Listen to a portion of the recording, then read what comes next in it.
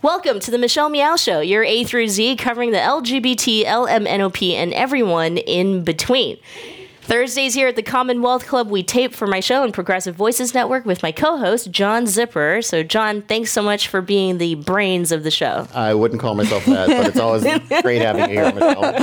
Well, I say that because he actually hosts his own shows, the Week to Week Political Roundtable Talk, and he's the vice president here, or the boss. One of the vice presidents. We have a gaggle of vice presidents. Yeah.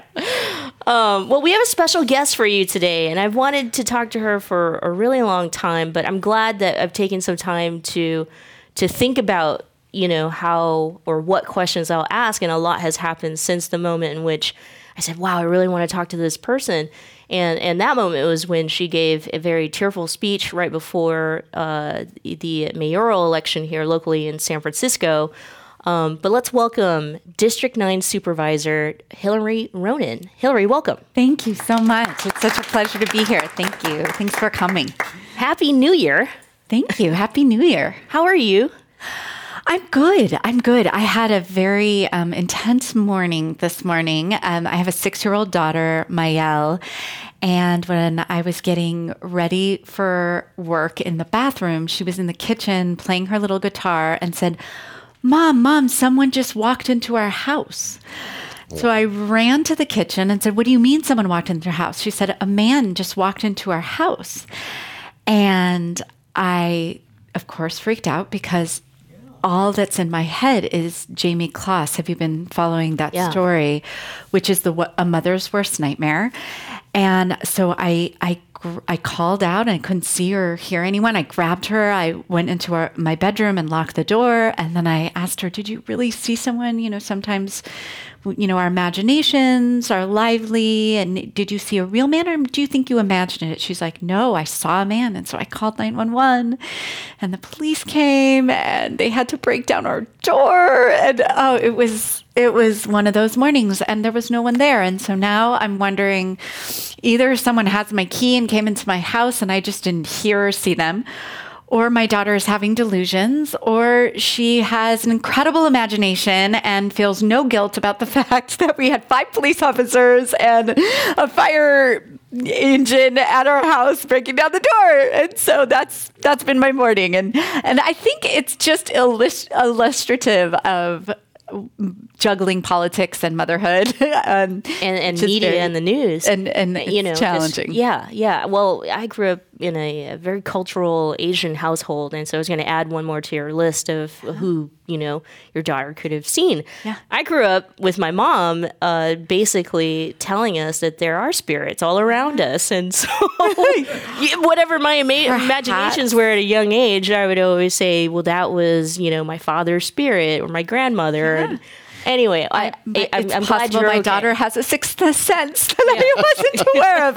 I'm just, my mind's been blown this morning, so we'll see what happens. But the good news is we're getting a new door and a new lock, and so we will be safe. And I have to say that as a frequent critic of the police department, they were absolutely amazing. And I just feel so grateful, and the importance of government, thinking about the government shutdown on the federal level, the fact that we have, a place to call during emergencies, and they picked up immediately and walked to me and talked to me through it and kept me calm.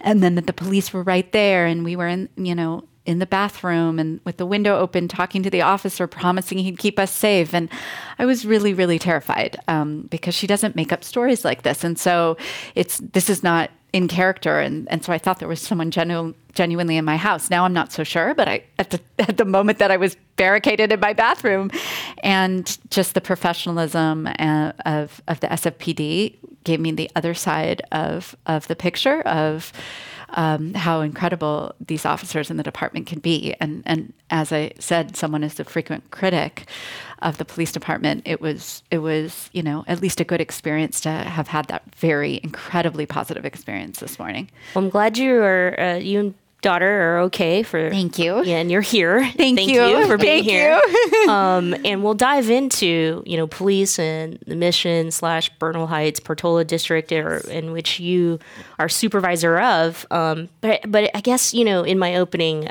I really would like to touch base with you and remembering that tearful speech. Yes. And that moment, as San Franciscans, we had this. We had two things we had to do, which was choose a mayor, Yes. but who the mayor would be, and then we came back to this big conversation of who owns San Francisco. Yes. We talked a lot about. I guess I won't bring up names, but corporate. Ron Conway. Okay, sure. And company. Let's get back to that moment, because I think for a lot of us who are following on the media, we read what we read, we heard what we heard, and what was really going on. That's a question. Mm-hmm. That was one of the hardest things that I've done in politics, and I could talk about that for an hour. But I was, prior to becoming a supervisor 2 years ago, I was a legislative aide for Supervisor Campos, my predecessor. So I had been able to watch now Mayor London Breed on the Board of Supervisors for 6 years, and I did not agree with a lot of her politics. That I felt like, despite her incredibly inspiring story and her charisma, all of which, I continue to find incredibly impressive, that when there were opportunities to fight for systemic change in her community, that she often sided with the rich and powerful and not people that were being oppressed, including African American community. And that wasn't always true. Nobody has a perfect record. Everybody's complex and every issue is complex. But more often than not, that's what I saw. And so I was not supporting her for mayor. And I felt that if she was the interim mayor, then it was going to be impossible for anyone to beat her. I mean, when you're a mayor, you have, tens of thousands of employees at your disposal. You have the newspaper following every word that you say and putting you on the front page. She is an incredibly talented and charismatic woman, and so and leader, and so I felt like it would be impossible. And I really, really wanted Jane Kim and Mark Leno to have a chance, and there to be an equal sort of playing field in the battle for the mayorship, knowing that it's probably whoever won has a leg up for the next 10 years in the city. And what I felt we needed, and I still feel we need, was radical change. I feel, almost like we need to turn the city upside down. That it has, if we continue to go down the path that we've been going down, then we're not going to see many people of color or many working class people or many middle class people in the city anymore. That we're going to have the workforce crisis that we already have because nobody but the super rich can move here and can hang on here, is going to get worse. And that the things that brought me to San Francisco, because I'm not a native, the sort of progressive and innovative and visionary, accepting character of the city, it is disappearing, and I wanted to get it back. And I felt like if London Breed won the mayorship, that the chances of getting it back were much less than if Supervisor Jane Kim or former Senator Mark Leno won. And so I had to make that statement that day and say that I would vote for anybody but then Supervisor President Breed. And I felt like I had to tell the truth about that. I felt like most of my colleagues stayed quiet. They didn't say a word, who felt the same as I did. The one person who did speak was Aaron Peskin. But he couched his remarks in about procedure, about separation of powers and procedure, which were all true, and I agreed with what he had to say. But I also didn't feel like it was exactly telling people the truth. I felt like it was an excuse rather than the real reason why I knew he felt the same as me, that we had to vote for anybody but Mayor Breed. And I felt like we were going to pull the rug from under so many people that believed in us and the progressive cause, because we were kicking out from her seat an African-American woman who had grown up very poor as a native in the city in public housing and had reached great heights. And that was a radical thing to do in many instances, and I knew very well it wouldn't be looked upon very kindly. And but I felt like it was the right thing to do. So I felt like I needed to be very honest, and I think that will be the theme of this conversation today. I still feel that way, that we have to be honest with the public about what's going on, why we're making the decisions we're making, and be more transparent. And that's what I was trying to do that day. I do regret crying because, and that is the other theme of today's conversation about being a woman in politics. I was told afterwards, white woman with crocodile tears. And I had felt like if I hadn't cried and if I had just been stoic, that maybe that would have cut back a little of that criticism. And I'm really going to try, honestly, not to cry anymore, even though I am an emotional person, when I'm in the board chamber speaking about decisions that I've made.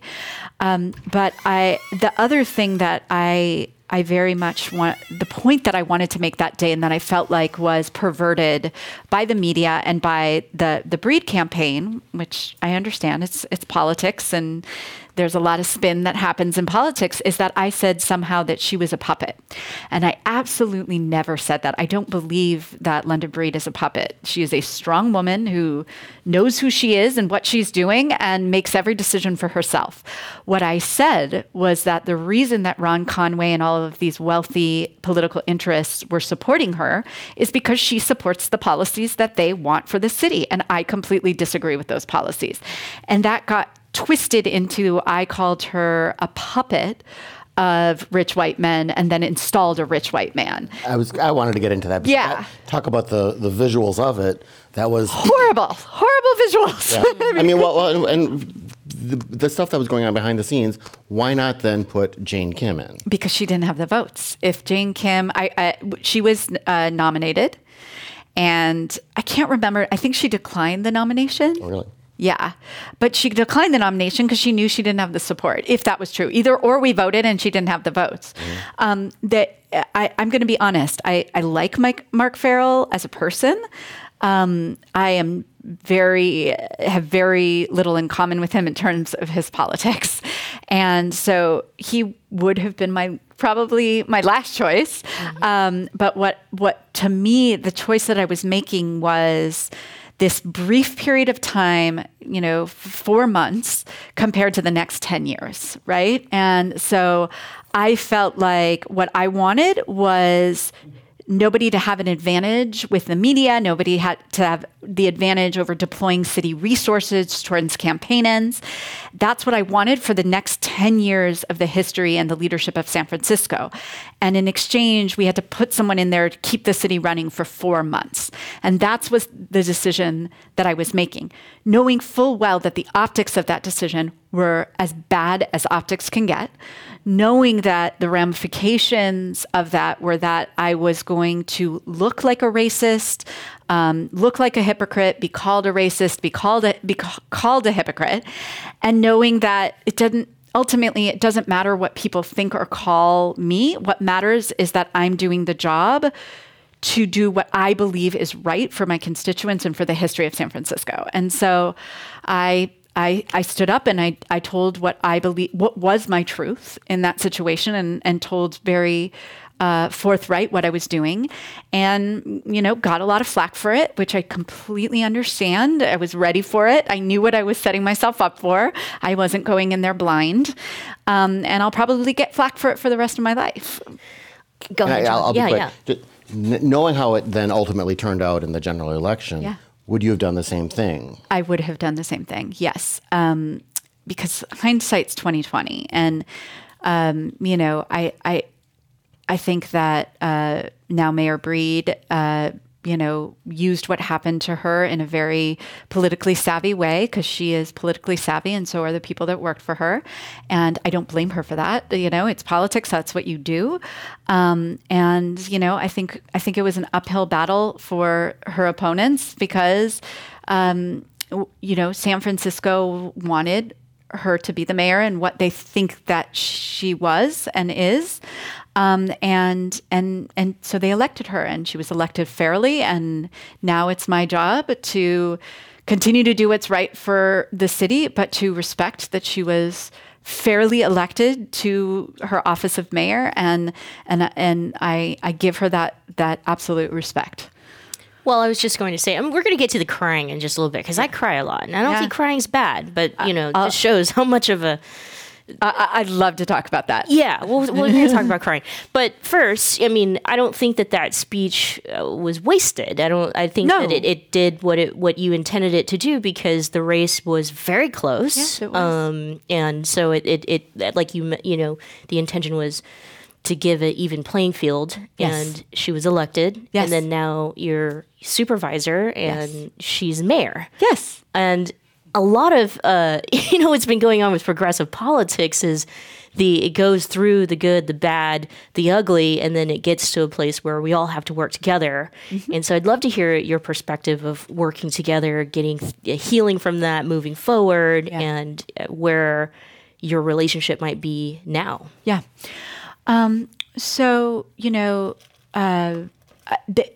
There's not tension with myself and Mayor Breed when I see her or when we discuss anything. She's fair, forthright. We did have some really tense and serious negotiations around the minimum compensation ordinance that I and Sandy Lee Fewer were pushing very hard, that she disagreed with.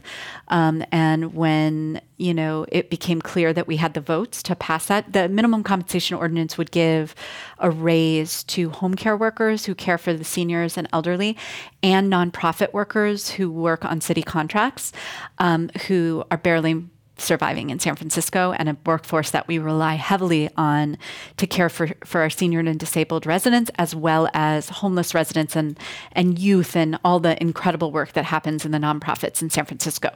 And Sandy Lee Fewer and I were fighting for a raise for these workers, who are mostly immigrants, women of color, low-wage workers, because they can't really hang on in the city. And the mayor was not ready to make that investment, and so it was a hard fought, policy difference. And to Mayor Breed's absolute credit, she sat down with us, her and her staff, and seriously engaged in negotiations with us, and something I will be forever grateful for, because sometimes, and in the past, mayors will sit down with you and pretend to negotiate when they really have no intentions of reaching a deal. And what I could say is that is not what she was doing. She was sitting down with us. We were having really deep, really difficult policy discussions about priorities for resources in the city. And we reached an incredible agreement that will give home care workers and nonprofit home care workers, it's slightly different populations, a $3.75 raise over the next 3 years, which is the biggest pay raise and largest salary of any home care workers anywhere in the country, which is something to be very proud of. And that will give a $2 raise to nonprofit workers. And then we held hands, not really held hands, but stood there together in a press conference and celebrated that together, and really recognized each other's effort in that. So, I think both of us have proven to the public and to my colleagues and to each other that we're mature enough to have policy disagreements despite our history and despite our personal tensions, to have policy differences, to debate it out, and where possible, reach an agreement. So I deeply appreciate that.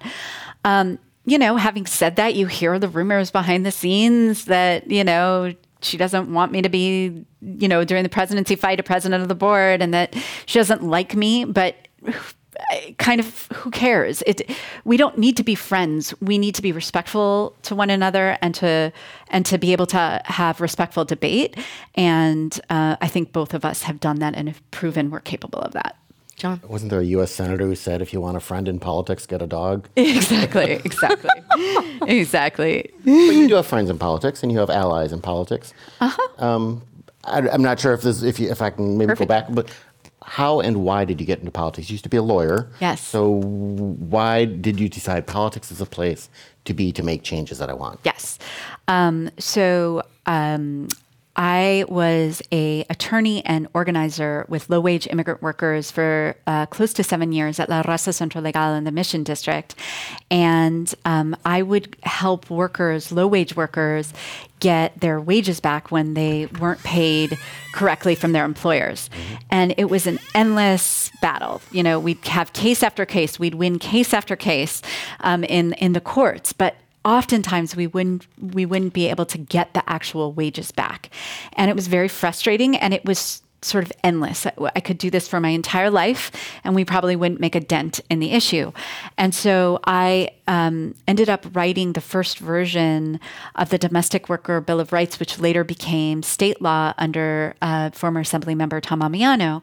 And through that process of writing a law so it actually worked for the workforce it was supposed to protect was an incredible experience. And from that, I decided, wow, writing policy and creating policy is somewhere where you can have a bigger impact. And when you know and work with and alongside the people that are impacted by that policy, it's a profound experience. And so I applied for a job with David Campos and ended up getting that job and working with him for 6.5 years and loving it.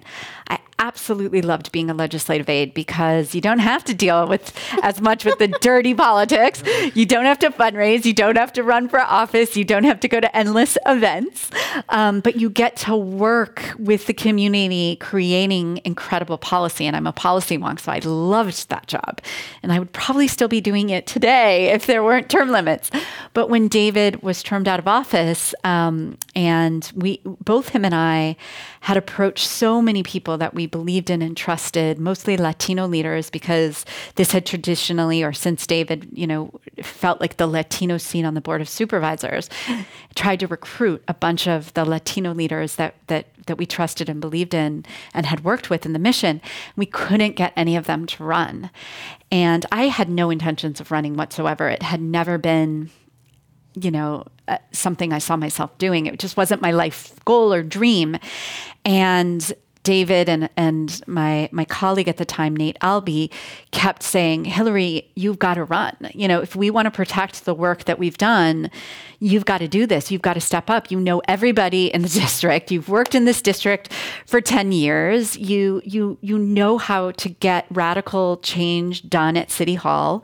You've got to step up and do this. And it was a big decision for my family and I, and we talked about it and decided, well, look, I'm going to be out of a job. I, am always going to work in jobs that are difficult because when you fight for oppressed communities, it's never easy, right? And so I knew whatever I'd do next would be something similar. My husband's a public defender and an immigrant rights attorney, and he, it's our family sort of role. We fight for justice as a family. Mm-hmm. And so we decided this was the best way for me to do it at the time. And so I ran, and here I am. Congratulations. Thank you. And welcome to the dark abyss of of all of it. But I want to get back. You mentioned it very briefly, the board president situation. Yeah. And that was my other big question of, how did that go? And, it between all the supervisors, right after the election, it was a great big win for the progressives or, liberals, if you will. Yeah. And so it just seemed like now's the time with all the Me Too and women elected, in office in general throughout the entire country. We should have a female board president of supervisors, but that didn't happen. No, it didn't, and it was very disappointing. It was a very disappointing process. I think a couple things about that. I do think if I were a man, that I would be board president right now. I really do. It's my honest to God belief. I believe that sexism and misogyny were part of this entire process, and it was brutal. I also think that there's stylistic differences, so that's not just sexism and misogyny, that there were multiple forces interacting at the same time. I am someone that is brutally honest, clearly. I am someone that has urgency to make radical change. And I push hard when I'm fighting for something. I don't mince words. And if I could interrupt, do you kind of feel you got the Alexandria Cortez, that treatment of... Without a doubt. Yeah. Without a doubt. I find myself in good company. Not only do I find myself in good company, I'm inspired by what's happening at the federal level. Alexandria Ocasio-Cortez, Ilan, I'm blanking on her last name at the moment. Tlaib. No, that's Rashida Tlaib. Oh, I'm sorry. Rashida Tlaib, Ayanna Pressley. All of these incredible women who are unapologetic about feeling that society is failing the majority of people, that we are going in the vast wrong direction, that this unregulated, unbridled capitalism has led us to a place of widening inequality and of the worst healthcare system for the most, expensive care in the world, very poor public education system, the number of homeless on our streets rising every day, that everything really, climate change out of control, and many, of our top leaders, including our president, not even accepting the science of it.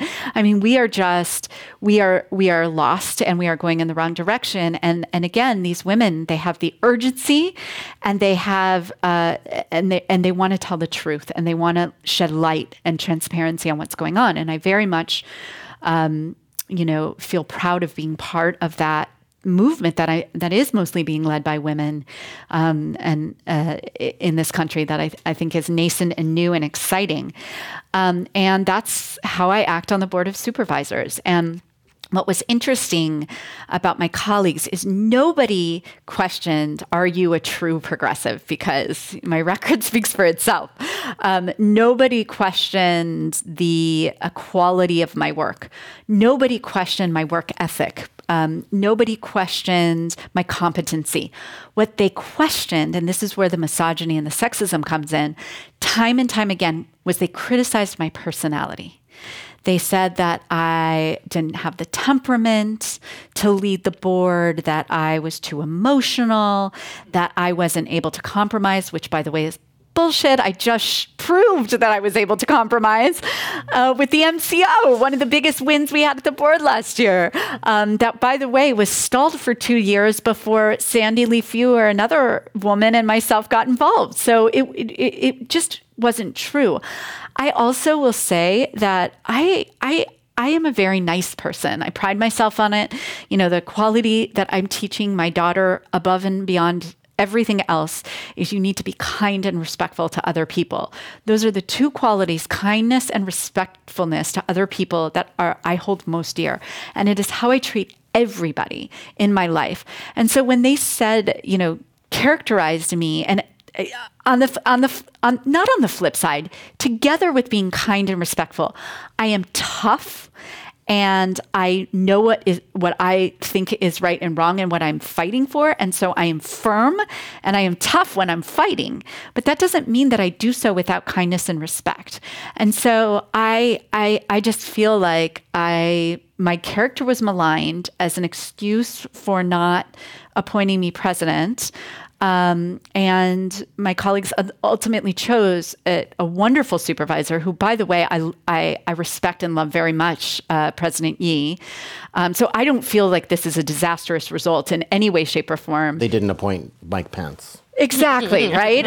Supervisor Yi is a wonderful human being who I believe has incredible integrity and is an excellent supervisor. So this was not a disastrous outcome in any way, but it did set a tone on the type of leadership that the majority of this board is looking for, which is not the Alexandria Ocasio-Cortez brand of the Democratic Party right now. It's the, more moderate Dems, more calm, slow, incremental change.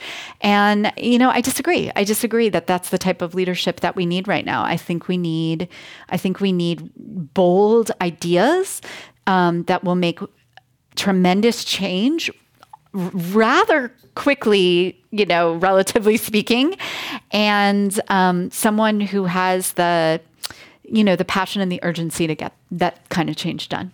I'm losing my point. Sorry, go ahead. We have about 10 more minutes until we open up to our audience here for your questions. So get them ready. Start thinking about a question if you have one for Hillary. There's so much that I want to talk about. I won't be a hog. I mean, your district, the Mission, Bernal Heights, Portola, big, huge immigrant district, and people of color, and obviously maybe now, a little bit of mixture of high income, but definitely still low income to middle. I took some time out. It's been a while since I've walked the Mission in the general area. Some time out on Monday to kind of just look at the changes, and so the developments are there, they're happening.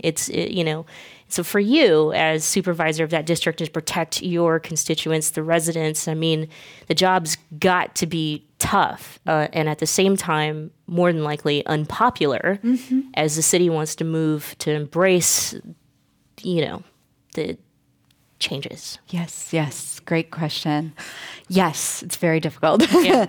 What I'm always constantly trying to do is walk the line of allowing change and new people to come in without displacing the long-term residents who've been there and the culture and the history of the neighborhood that makes it the special neighborhood that it is, which is what is attracting so many people to it. There has been 10,000 Latino individuals and families displaced from the Mission in the past decade. Most of that displacement has not been by choice. Most of it has been forced upon people because of rampant evictions and just increases to rent that no one except the ultra rich could afford. And so how do we protect people who've lived for generations in that neighborhood and have such deep ties to the neighborhood that have created the cultural institutions, the nonprofits that serve people, that serve the incredible food and cuisine and make the music and art. And, how do we keep all that while understanding that in any major city, there will always be change and there will always be new people coming in. And that's a really hard balance to strike. And so what I'm always looking for with market rate developments that come into my district is, can we get enough community benefits and affordable housing out of the project that it would be better than not having anything at all? That's the question that I'm constantly asking myself. And I've, mediated a number of disputes where we've gotten really robust community benefits packages, where my answer to that question and ultimately, activists in the communities answer that question was, yes, this would be better than nothing at all. And then there are other projects where that's not the case. And what you quickly learn as a politician is you're damned if you do, if you're damned if you don't. And it's kind of liberating, to be honest, because no matter what you decide, you will be brutally criticized by a whole bunch of people. So you just have to do what you think is right. And you just have to constantly be pushing yourself to do your best to strike that right balance. And then we've tried to put in other protections in place, like creating the Calle 24 Latino Cultural District, which we're looking at expanding, creating a special use district to make it harder for the business owners to kick out small businesses and bring in new businesses that don't enhance the cultural district that we have on 24th Street corridor. I've done every single tenant protection law I can possibly think of within the limits of the state laws. And I'm constantly fighting for revenue for more affordable housing projects, which we welcome into the Mission District. We want every 100% affordable project in the city. Please come to the Mission. We want you, the whole notion, this whole debate between NIMBYism and YIMBYism. I just find it so false because it doesn't work in the Mission. The Mission saying, bring all your poor and disfranchised and homeless to us. We'll take the supportive housing. We'll take the navigation centers. We'll take the affordable housing. We just don't want the luxury. We don't want more luxury housing in our neighborhood. We want to maintain the working class feel and character of our community. That's the least NIMBY thing that's going on anywhere in the region, right? But when they say no to luxury housing, it has a very different feel than, on the peninsula, where they don't want anybody coming into their community because they want to preserve their perfect communities, right? That's not what's happening in the Mission. And we have to understand that difference and provide some allowance for it.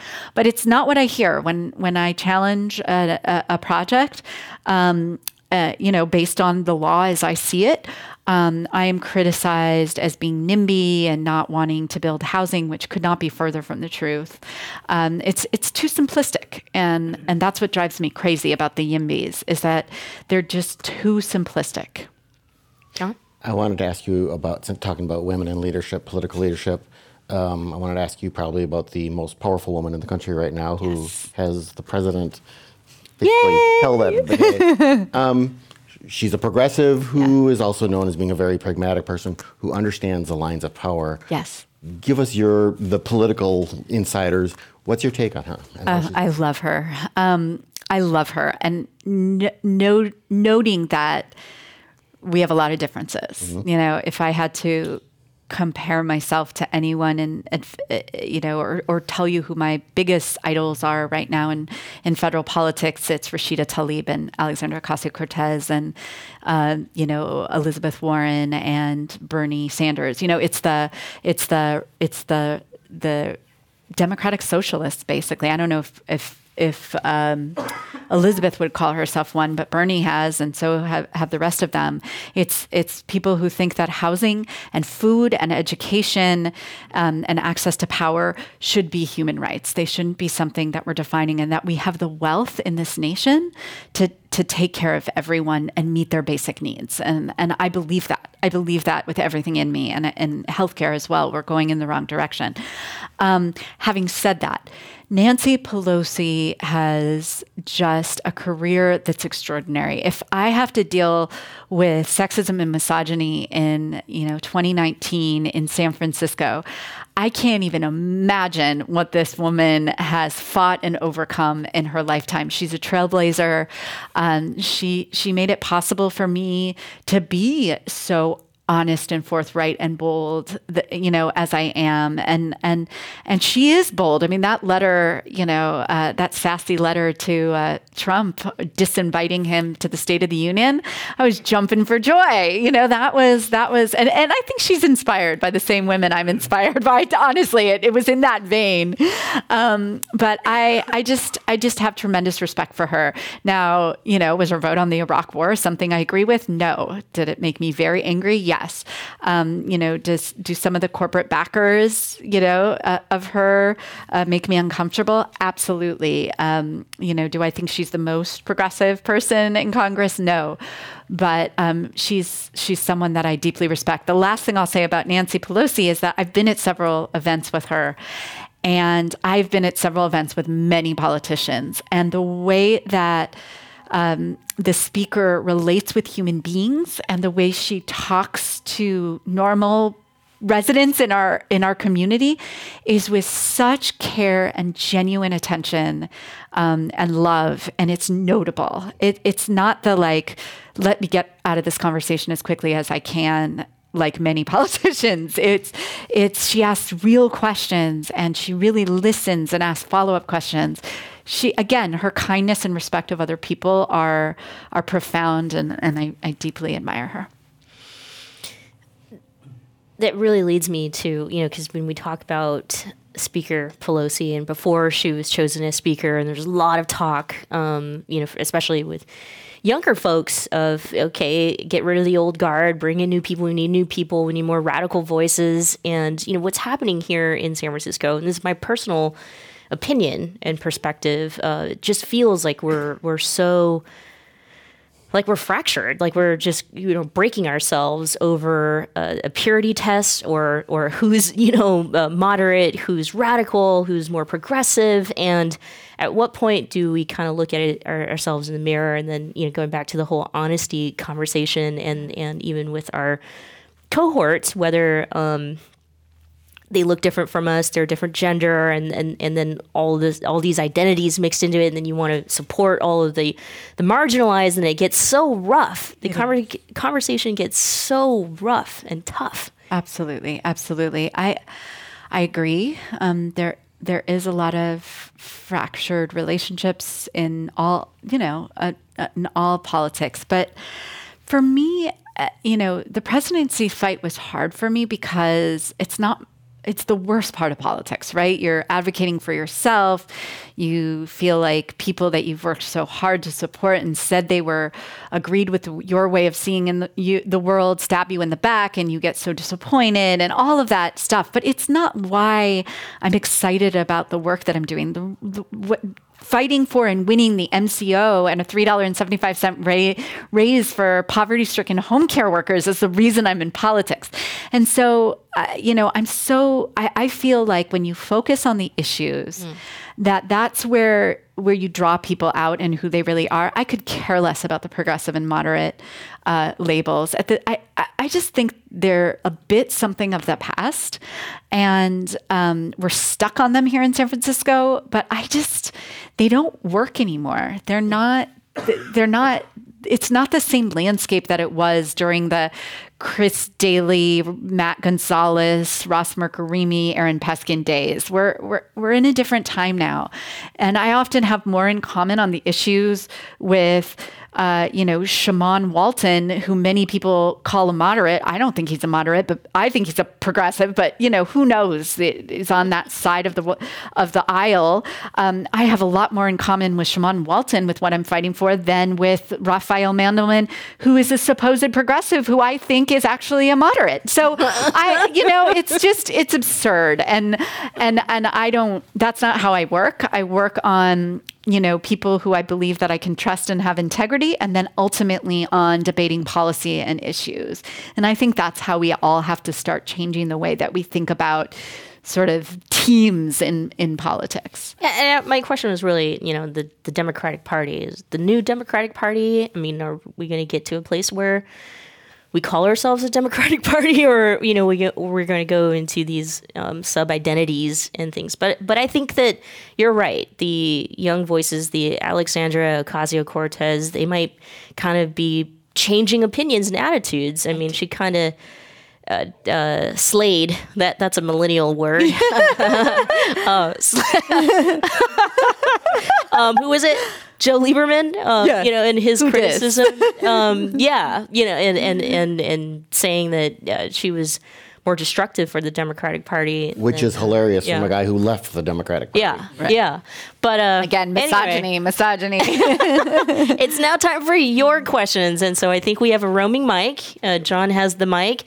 So this is a taping. Speak into the mic, and we'll start with Pat. Down to brass tacks. About Pacific Gas and Electric. Yes. I'm really glad to see that you are supportive of public ownership. Yes. Can it be done?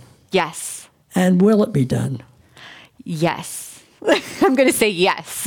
So just to catch everybody up in case not everyone's on the same page as Pat and myself. So we have a program in San Francisco called Clean Power SF, where the PUC runs a utility that provides 100% clean energy to its customers. There's clean energy, which is no GHG emissions and that don't come from fossil fuels, and then there's renewable energy, which is the best kind of energy, which is wind and solar, and takes no does no destruction to the environment while it powers our needs. So we want Clean Power SF to move to 100% renewable energy and have enough of a build out in San Francisco where we have enough solar and wind power that we can provide for all of our customer needs. Because of Clean Power SF, our competition to PG&E. We serve customers instead of PG&E here in San Francisco. We provide clean energy and when you're a super green customer, 100% renewable energy to all of our city municipal buildings, to many buildings that have a lot of city investment, like 100% affordable housing complexes, and then, to upwards of 300,000 residents, and we're climbing, and eventually get to all 800,000 of us. So that's the great news. Now, PG&E has not liked Clean Power SF and has not liked San Francisco because we're competition. And so what they have been doing increasingly, which has pissed me off and pissed the entire city off, all of my colleagues, is they have been holding up our critical projects like Garfield Pool, like a Randall Museum, like a new police station, like several affordable housing projects, like a navigation center in the dog patch, by creating these ridiculous infrastructure requirements for power that aren't needed in any project of similar size anywhere in the country in order to punish us for providing a clean energy alternative. And it has been basically blackmail. And it has been really angering all of us in the city government. Then fast forward to the horrendous tragedy of the Butte County fires. And fast forward to a couple days ago when PG&E gave notice that they will be declaring bankruptcy. I believe that we have to take advantage of this unbelievable moment in history that from tragedy arose an opportunity to take over the transmission of energy. So we produce the energy, but we are dependent upon PG&E to distribute it to customers. What I want to do, and I'm partnering with Supervisor Peskin on this, which is funny considering he fought my presidency tooth and nail. I'm working with him and he agrees on this to take over the transmission lines so that we are completely divorced from PG&E. We no longer have to be blackmailed by them. We can advance our provision of 100% renewable energy to our customers and provide a safe, reliable, cost-effective, safe product to our residents without having a profit motive as our end motive. PG&E, we know, is beholden to their shareholders, wants to make profits, has, million-dollar salaries for their executives. That would not happen in a utility run by the city of San Francisco. The top salary in the city, which is high, we know, but it's $300,000. It's not $5 million, which is what the top salary is at PG&E. And they're, again, trying to suck every bit of profit out of operating this utility instead of worrying about the safety of their customers. And we've seen the impact of that. San Bruno explosion, the wildfires every season now. That would not, again, be a motive if San Francisco was operating utility. Our top motive would be safety, reliability, cost effectiveness. And so I believe we should be running and taking over the provision of this utility. And this is something that Aaron Peskin and I are actively pushing for and engaged in right now at City Hall. And I am optimistic that we can get it done. It's the type, again, of bold, urgent vision that we need. And not only because it's the cost-effective right thing to do in terms of providing a reliable service, but this is ultimately about climate change. We have like 12 years left, what the scientists say, before we're going to have, very, very scary impact on the environment that's going to cause a lot of deaths. We have to be acting with, to change the way that we operate as a species on this planet radically. And we aren't moving fast enough. And the biggest program that we have in San Francisco that impacts climate change is Clean Power SF. We need to be acting urgently to grow that program as large as we can, to grow that build out, to get more wind and solar, so that our impact on the environment and our footprint is much smaller. And this is the best way to do it. And I'm hoping that I can convince my colleagues and the mayor of the same thing. Of course, this is clear as day to Supervisor Peskin and I. It's an opportunity that we'd be fools not to take. But we have a lot of work to do to convince our colleagues, and I hope you'll all help us do that. Let me go back here first. Hi, my name is Emma. I'm a constituent in your district, and I'm really happy to be here. I'm also a sexual assault activist, and I was wondering if you had any updates about SHARP, because I was so excited when that was initiated and passed last year, and from you.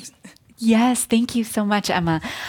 So last year, aside from the MCO, probably the most significant piece of legislation that I worked on and passed together with a group of survivors of sexual assault and rape was creating an Office of Sexual Harassment and Assault Prevention in the city and county of San Francisco. We had a series of hearings. I had a number of women approach me who had been raped and had gone to General Hospital to get a rape kit and had gone to the police and the DA to get accountability, and all along the way had been treated horribly, had been blamed for their rape, had been not believed, and once again, this is in 2019 in San Francisco. It's mind-boggling. And it was stories that were just absurd, that things that you would imagine having heard in the 50s and 60s, but I was perhaps naive, shocked to learn that was still the embedded thinking again in our police department and our DA's office and even at General Hospital. And so after holding a series of hearings where tons of advocates and survivors came and testified about their abysmal experiences dealing with the city, we decided that we needed a new department where survivors could go when they were receiving this type of treatment, when they were not given the respect or taken seriously by departments, and they'd have an advocate that could be with them every step of the way, demanding that treatment, documenting what was happening, finding out trends in ways that we're not on the front lines, and using the most trauma-informed and up-to-date practices in dealing with sexual assault, so that we could then make those changes, policy changes from the inside.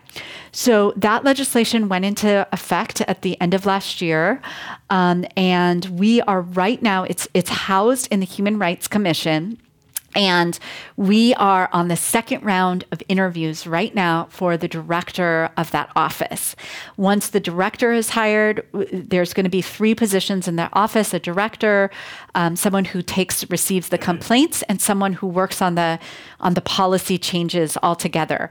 The director will be able to hire the other 2 staff, and then we're going to be up and running. And we already have many advocates who are ready to file a complaint and start investigating and figuring out what type of changes we need to be making in our city government, so that we are providing the best care and the best services to survivors of sexual assault. Wow.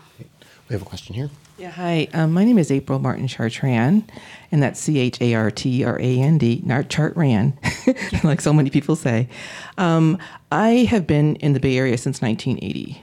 I'm 61 years old, just graduated graduate school. And as I have traversed the world of the Mission District, which was my number one stomping ground when I got here, because I come from a Spanish-speaking Latina background in Santa Barbara. So that was my home body. Yeah. The cholos, the lowriders, the Friday night up and down the street thing. Yeah. Oh my God, my heart is broken. Yeah. My heart is so broken because I don't see a world where people are coming together. I see white folks over here. I see people of color barely struggling to get their 24th Street rent paid. I see people of privilege, dynamic difference, and education on levels on par as people like myself. Even though I have a master's degree, I still am a woman in poverty here. What broke my heart is I went down 24th Street, and the art, I think Galerisa, whatever it is gone. I know. I'm a national award-winning artist. That place was my refuge. I found so much about Latinos in Mexico from that artwork there. Oh my God, what are you all going to do about this? Even you have Calais 24. Yes. I see, based on Boom Goes the Sound of Eviction, a movie, a documentary you can see on free on YouTube, Boom Goes the Sound of Eviction, have all this stuff started in the 90s. Yeah. Willie Brown, Yes. Democratic. Yes. Jordan, Democratic. Yes. So democratic doesn't mean anything when you have the same policies being put forth that got us here today. Yes. Displacement, lack of community, mental health issues, because you don't have community anymore. Yes. That's how I feel as a woman of color now. I live in another gentrified, colonized space. Yes. I call it the new Jim Crow of San Francisco. Yeah. People don't want to hear what I have to say, but that's what's happening. Yeah. I feel like a stranger. All my people along the Visadero corridor are gone. My sense of community is gone. I walk in the shops, they follow me around. So could you please tell me what is happening with 24th Street when we're losing cultural markers of what keeps us whole here? Yes. Please tell me what you're going to do. Yes. Yes. Thank you for that beautiful description of the reality of what's happening on the street and the difficult situation that we're dealing with. Galeria de la Raza was one of my biggest disappointments and heartbreaks this year as well. We negotiated hard with the landlord, and he was unwilling to budge. Galeria was incredibly brave during the process. It was able to bend so much. This, by the way, Galeria de la Raza is the premier Chicano gallery in the entire nation. It's one of the first and oldest, and it is producing sort of the most cutting edge, innovative Latino art in the country. And so losing Galeria de la Raza, which was one of the sort of anchor agencies that make Calle 24 what it is, was basically evicted, was forcibly evicted. The good news is they have a new spot on Valencia Street. So it's heartbreaking, but they're still in the mission, which is really important to me. The other good news is that we just landmarked that building as a historical site yesterday at the Historic Preservation Commission, or we just initiated the process to do that, which means that landlord is going to have to only allow another gallery in there and won't be able to profit through the moon off kicking out Galeria de la Raza. And that is an important matter of justice for me, and also an important matter of recognizing the historical importance of that site. And you described it way better than I ever will be able to. And then fourth, the Valencia Street site is a temporary site. We are building a permanent site on 16th Street, which isn't Calle 24, but it is another important corridor of activity in the Latino community and in communities of color in the Mission District that is going to be much more vibrant and much stronger because Galeria will be there. That project is going to break ground soon. Galeria will be the storefront, and then on top of that, we're going to have hundreds of units of affordable housing, so which you should apply for. Please apply for it, because we do have and to Mayor Breed's credit, the favorite piece of legislation that she ever worked on for me, one that I agreed with 100%, was the neighborhood preference legislation, which allows communities that have been displaced and kicked out to have preference when new affordable housing comes online for those units of affordable housing. So thank you, Mary Breed, for that piece of legislation. That means someone who has a tie and has been kicked out of the Mission District has a real chance in that lottery of getting those new units that are coming online. So there is good news in the future of Galeria de la Raza, but we weren't able to stop its eviction on 24th Street, and that was a blow to all of us. And what I'm continuing to doing, thank you to the voters for passing Proposition F on the ballot, which is created a set aside for cultural districts like Calle 24 to have access to funds every year, which they can use to try to help save spaces like Galeria de la Raza. We didn't have it in time to save Galeria, but hopefully for the next time that this happens, for one of those, critically important organizations on Calle 24, El Tecolote, Presida Eyes, MEPI, Acción Latina, there's still many cultural assets to protect on Calle 24 that we're going to be even more ready with resources next time around. So, creating the cultural district legislation, putting Prop F on the ballot, fighting for the legacy business registry legislation. This has been all the ways that I've tried within my power to protect these small cultural institutions and small businesses that are so important to us in San Francisco. The problem is we need commercial rent control, and that's a statewide effort that nobody has dared touch yet so far, but that's what we ultimately need. And there's the bell. Unfortunately, we're out of time, and so I hope all that you wanted to ask, you got your questions asked, but I'm pretty sure you can get a hold of Hillary. Yes, somewhere, please somehow. contact me anytime. Hillary.Ronen@sfgov.org. I want to thank everyone for being here at the Commonwealth Club and for participating during the Michelle Meow Show, John Zipper and the Commonwealth Club. Of course, our wonderful guest, Supervisor Hillary Ronen.